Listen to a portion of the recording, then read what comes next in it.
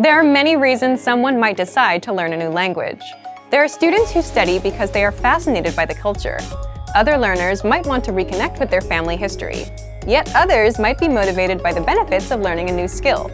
Whatever the reason for learning the language, there is one common goal shared by many learners: travel abroad.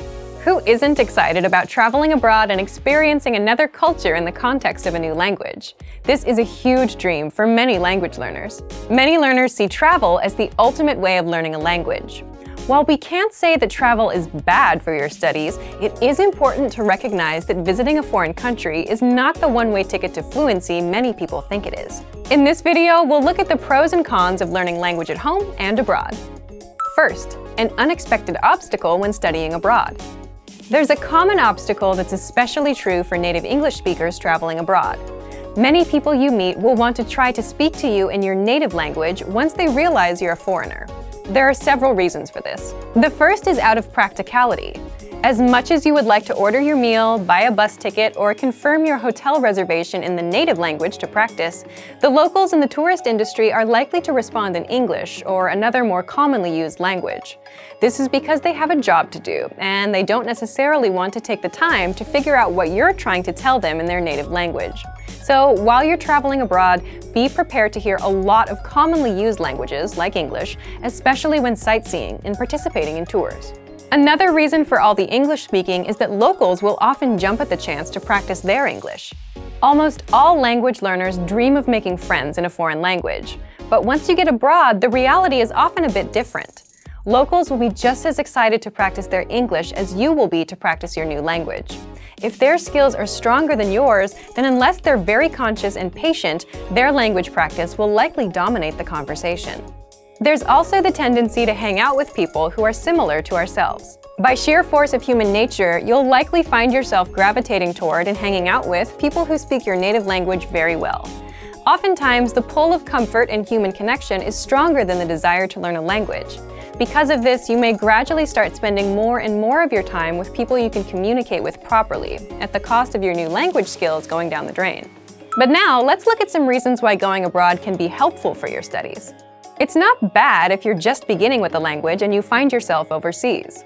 You'll probably hear your target language all around you, wherever you go.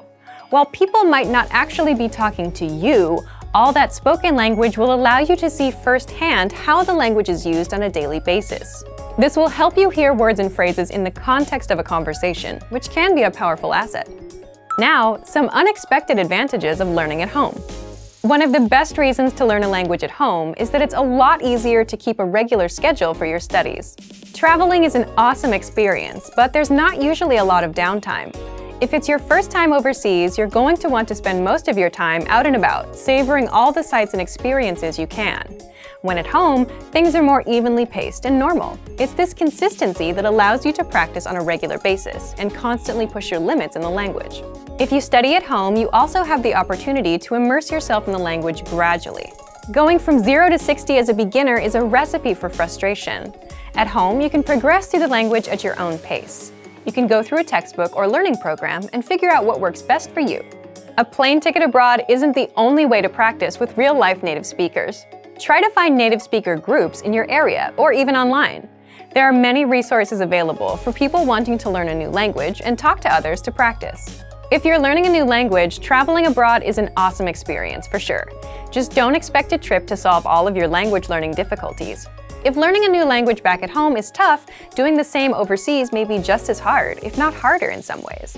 If you're a beginner, studying at home is a great way to start learning a new language. There are some benefits to it that most learners don't even think about. Whether you're headed overseas or studying at home, for even more ways to learn a new language, check out our complete language learning program. Sign up for your free lifetime account by clicking on the link in the description. Get tons of resources to have you speaking in your target language. And if you enjoyed these tips, hit the like button, share the video with anyone who's trying to learn a new language, and subscribe to our channel. We release new videos every week. I'll see you next time. Bye!